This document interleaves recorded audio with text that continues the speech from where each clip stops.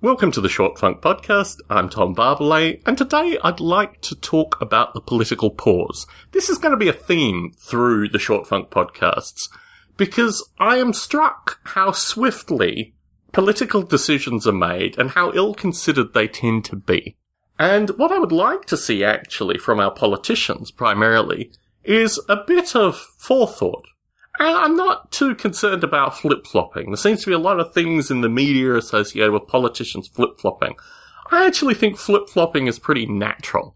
It kind of means that either you've been brought up by a lobby group, which I think is almost always the case with a politician, or you've actually reflected on your position and came to some kind of, intelligible, descriptive journey associated with the positions that you take. And I think, as individual humans, not necessarily politicians, flip-flopping occurs frequently. But in terms of the pause, the ability to take stock and actually make a considered approach to a problem seems to be so completely lacking from, many tens of years of political process that I frequently like to reflect upon the pause as an opportunity to engage with the discourse and actually make an informed choice. One of the things that strike me very strongly about the political pause that has been missing recently is associated with the Islamic State, known as IS.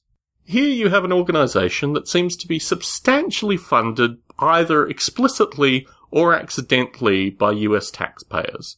It's an organisation that gathered about $600 million of US taxpayer money that was living vicariously in some ill-protected banks in an area of Iraq that sounds like it was going to be taken over anyway.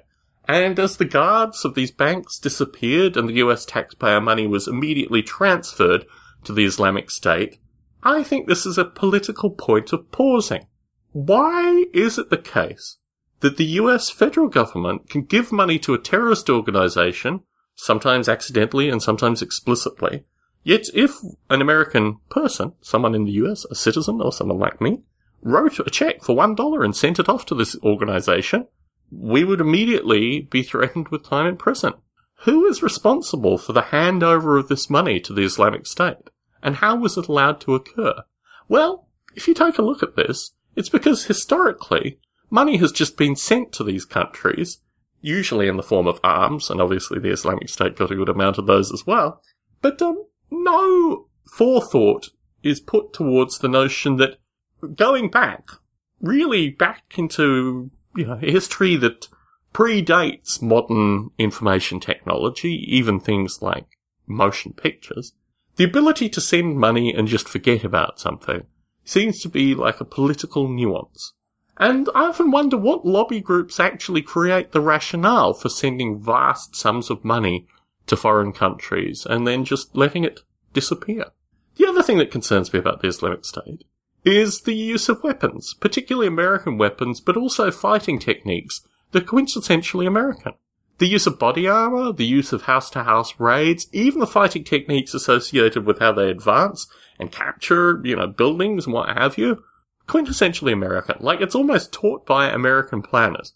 And I have two schools of thought associated with this. One is that there was explicit US training of a wide variety of folk, particularly through the civil war that erupted in Iraq and basically the crews that were gathered to, maintain the invasion strategy did nothing through that period. So, actually that's not true because they trained a bunch of people. And when you see the Islamic State using those fighting techniques, it kind of makes you wonder, are these the same people that were originally trained in this line? The other thing is that there's a language of violence, and this is something I've talked about in my Stone Age podcast periodically. And this language of violence came through the way the US operated, and its allies operated in the invasion of Iraq, and the strategies that were used, like house-to-house raids, for example, or random contractors that just opened fire on various areas that were inhabited by people, or what occurred in Fallujah, which you can't even really talk about in this country because so little is known about what occurred in Fallujah. Well, at least in this country, certainly the humanitarian organisations, the Red Crescent, these kind of organisations, know very well what happened in Fallujah, and, that's probably a topic for another podcast. So you have a language of violence, you have a whole lot of explicit training related to violence, you have weapons that were left around and money that was left around unprotected. You even have situations where parachute drops of weapons occur currently and mysteriously they fall upon the Islamic State, like gifts from above. And the whole rationale associated with this just doesn't seem to have encountered any kind of rational thought. No one paused and thought, hey, if we send that money over there and mysteriously if the guys who are guarding the money are no longer there, then who does the money go to?